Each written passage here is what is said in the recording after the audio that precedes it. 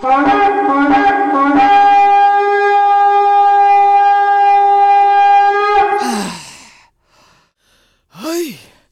I'm winded. Happy New Year! Or as my people say, L'Shana Tova. Welcome to Yum's the Word. I am Robin Gelfenbein, and today we are going to party like it's 5776. What? Because today's episode is a very Jewy episode, and I can say that because I'm Jewish. You may have figured it out by my last name. But my religious upbringing is a little bit unusual. It's kind of a long story, so we are going to speed it up for you.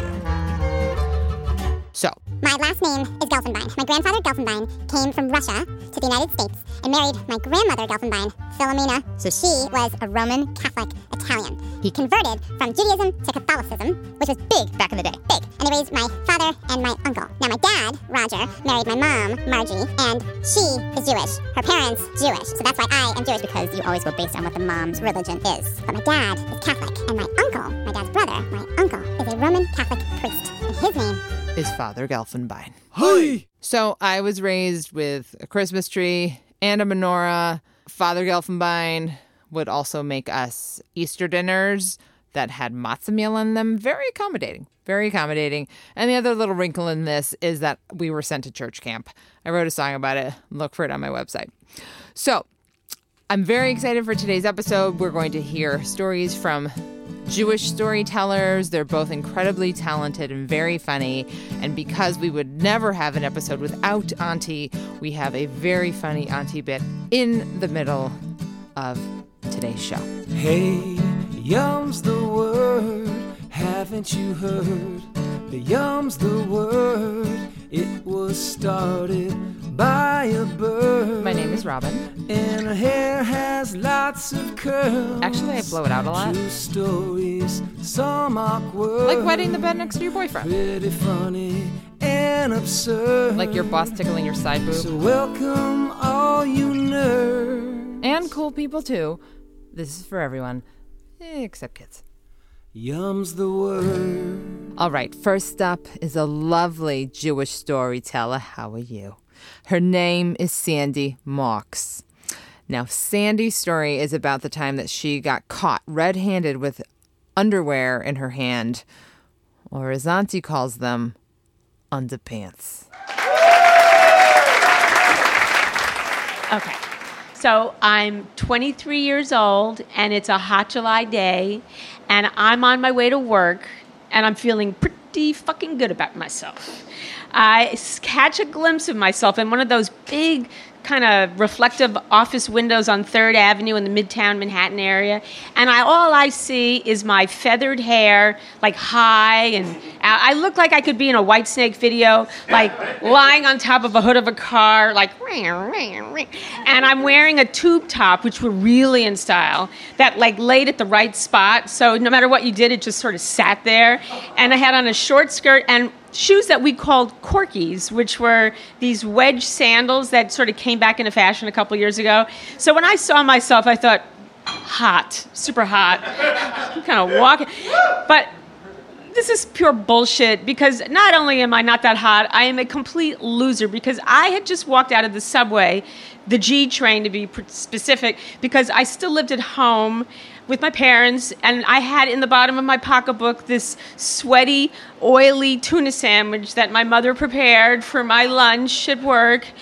And I was going to a dead-end job. I worked at Herman's World of Sporting Goods, which I don't know if you had ever been there. It was a very popular sporting goods store. And I worked in the fashion department, which is a term I use very loosely because there is nothing fashionable about a tennis dress that says, I have balls.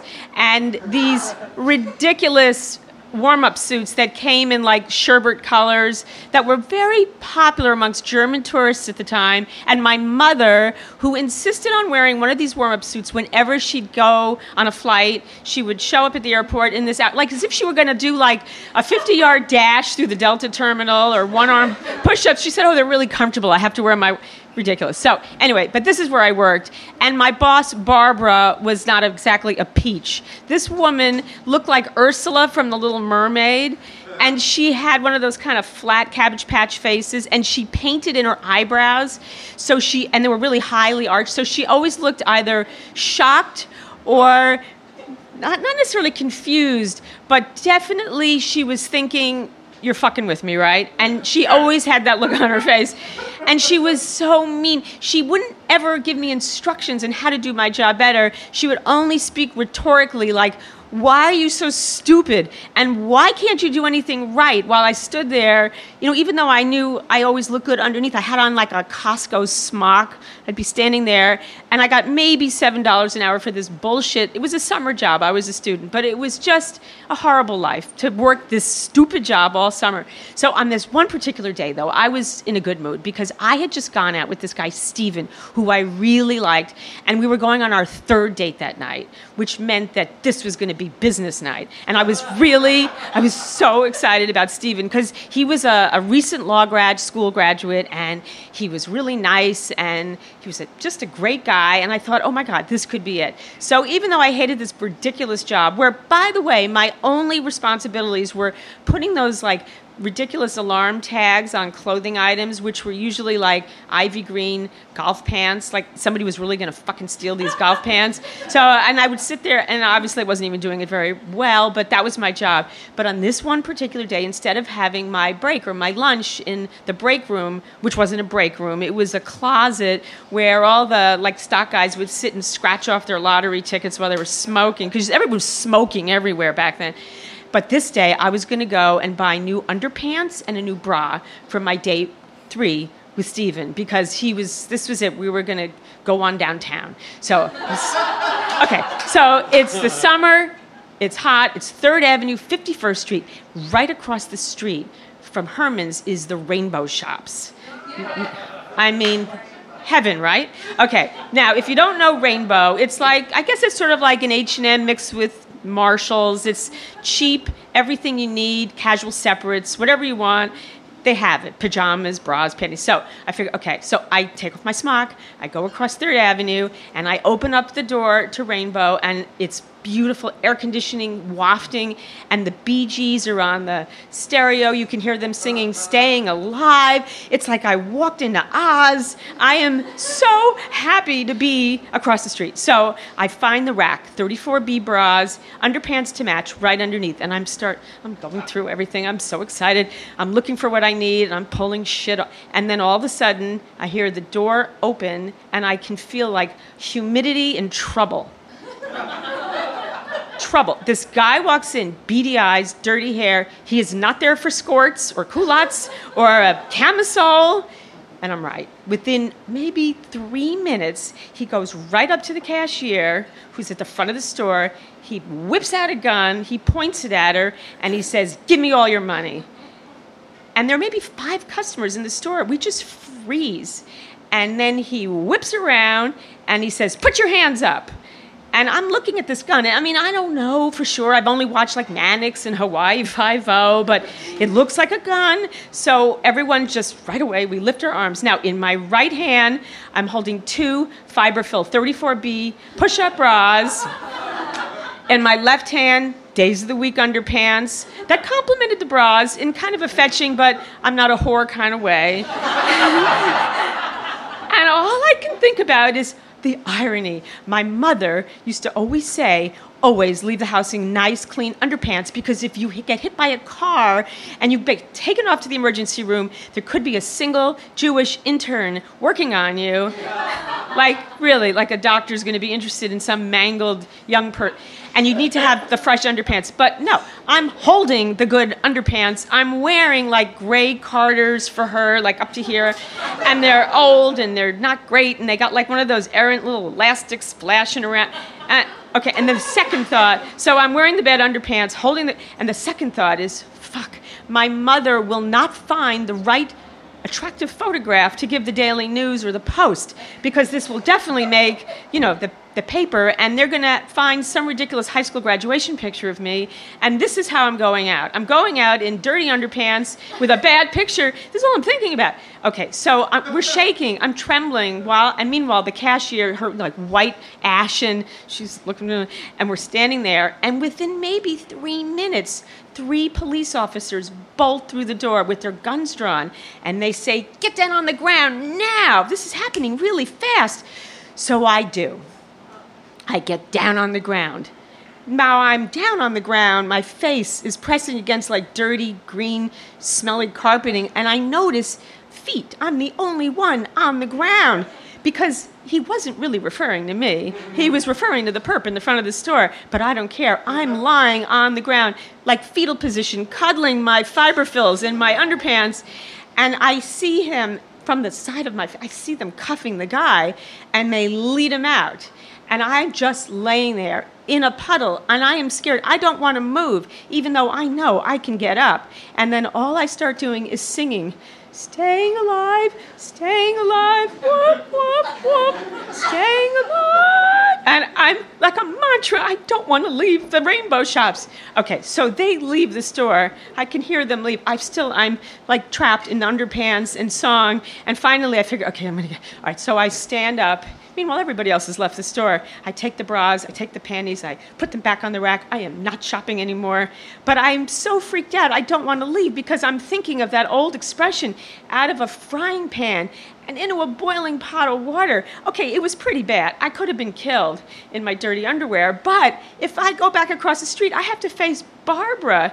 It's not pretty over there. And then I'm thinking, what am I going to do now? So first I go to the register to make a little idle chatter to waste time. And I asked her, how did the cops get there so fast? And she said, well, I pushed the panic button. It's right under my desk. I thought, that's very clever. It's a good idea. Everyone should have a panic button. I thought, all right. Okay, so then I figure, all right, I got to go back. And then while I'm crossing 3rd Avenue, it comes to me. I know what I'm going to do. I stomp back in that store, empty-handed, no new bras, no new panties, and I get right up in a Barbara's grill, and I say, Barbara, it's been nice, but I quit. I can't be here anymore. I'm turning in my smock, and she looks shocked. I think it's the eyebrows. I'm not really sure. Standing there with that face on, I said, I just can't work here anymore. Life's too fucking short. And so before she can even respond, I turn on my heels and I leave, and I feel really good because I'm thinking, all right, I'm young. I got my whole life ahead of me, and my last days should not be either in the Rainbow or the Hermans. But if they're going to be in a Rainbow, at least I know that they have a panic button. So I'm going to go get myself another job. Might be $7 an hour, but I will make sure that they either have a security guard in the front or a button underneath the counter, because things can happen, and I'm always going to make sure that I'm wearing better underpants when I leave my house and let my mother know what pictures to keep ready in case of trouble. And I'm still here all these years later, and none of that has been necessary. So, thank you. That was Sandi Marx. You can find Sandi on Twitter at Sandi Marx. That's Sandi with an I. Now, she was talking about her boss, Ursula, and it reminded me of the fact that whenever I go into a store, people always come up to me and they say, excuse me, do you need some help? You look confused. I always am like, oh, that's just my look. Because apparently I have just resting confused face. Now, I was recently interviewed for B'nai B'rith magazine for a piece about funny Jews, and I was completely honored for this. It's a national Jewish magazine that's all the rage. So I sent the link off to Auntie, and she left me the sweetest and the most darling voicemail. Hi, Robin. I'm now reading this thing you sent me on the email. I guess it was a B'nai B'rith thing. Oh, my God, you're so smart. I'm telling you, you got the essence not only of comedy, but of being Jewish. I love it. You make me so proud. I'm telling you. So, for Rosh Hashanah in 2 weeks, get the chopped liver at Zabar's. Anyway, give me a call. You know what else? I can't print this off the iPad, and my computer isn't hooked up yet from doing the rugs, the carpet. So please get me a hard copy of this. I got to send it to Florida. Okay, honey? Oh, I'm telling you, you just make me proud. Not only that you're my niece, but you like being Jewish. That really warms me. I wish my father were here to see this. I love you. Bye. Don't forget, get me a hard copy. Call me during the week. I'll be home. Bye. Oh, Auntie, you'll get your hard copy and your chopped liver. Now, Auntie loves our next storyteller. He is a total mensch. She saw him perform a couple of times and just fell in love with him. His name is Josh Blau. And if Auntie loves him, isn't that enough? I'm going to be celebrating my 25th wedding anniversary with my lovely wife, Laura. In June, I know, I was like very young when I was married. Anyway, so I really, when I first saw her, you would understand that I fell in love with her, and it's been a beautiful 25 years. We have 5 children. 5? Yeah. And triplets, the last shot were triplets. And so we have a very beautiful, rich, expensive life. And when we first met, I'm going to go back, I just saw her and I knew she was the one. And she said, but you have to meet my parents. And Laura's maiden name is Doctor. And she said, well, my parents are doctors. And I said, well, of course they're doctors. Your last name is Doctor, so their last name would be Doctor. She said, no, they're doctors. So I'm like, really? Your parents are Doctor and Doctor? Wow. And I was trying to become a comedian then, but Fred, that didn't totally work out as a CPA. But I thought that was just so great to be in love with Doctor and Doctor's daughter, Laura Doctor. So she says, you gotta go meet my parents. And I knew they were gonna love me because mothers always loved me. I mean, Marcia Kramer's mother loved me, Nanette Halpern's mother loved me, Fanny Feldenkrais's mother loved me. So of course, Doctor would love me. And I go to the house in Connecticut to meet Doctor and Doctor. First of all, to get to this house, that driveway was very long, and there were lots of Mercedes. And our mothers were very different. Doctor wore like Armani, and I wasn't used to that. My mother, what did she wear? Not much. My mother wore cut-off T-shirts, and she still does. She's 87. It's appalling. But Doctor was in Armani. And I said, oh, hello. And I said, what should I call you? And she says, wait, call me Doctor. I'm like, really? I thought that was so great. I said, socially awkward moment, you can call me Josh. Right? I know. So it's not going well. It's going much better here. And I said, I'm really very in love with your daughter. Because when she didn't respond, I thought I'd just keep going. Very intense woman. She didn't like me. It's 25 years later, but we're not gonna go. She's still, anyway. So then I met Laura's father, and he said, well, what do you do? I said, well, I'm, trying to become an actor and a comedian, but I do have my accounting degree. And he takes me outside around the pool, and it wasn't above ground either. It was built in, and he starts testing me on my times tables. I just met this man, and the thing is, I swear I know what 8 times 8 is, but I couldn't think of it at the moment. I was very nervous. And he's like, well, what kind of accountant are you? And I said, well, that's why I'm trying to become an actor. And so, but it's just not going well at all. And you could see her parents get together at some point are like, what the fuck is this? And anyway, but of course, we get engaged, which her parents really, well, your father was sort of okay about it, your mother was appalled. Didn't she tell you the day of the wedding, Laura's mother says, it's not too late to call it off. We were just right before the wedding. And, so it was not good. She didn't like me, but I was the ideal son-in-law. We did get married, and And I just, no matter what she said, I just kept loving her. Outside, inside, I hated her. But I just always brought her flowers, and I was always kind to her. And you know, I even went back to accounting for them. And one day she was on the phone with Lauren. She said, you know, your husband is a dilettante. And I said, I think that's a very bad word. I didn't like it. And she was never really very nice to me. And like a year after our marriage, her sister gets married, and her sister marries an architect. And I was sure her mother was going to hate him. No, but she loved him. And I was a Jew, and he wasn't even Jewish. And well, I was too Jewish. Can you believe she thought I was too? Do I seem too Jewish?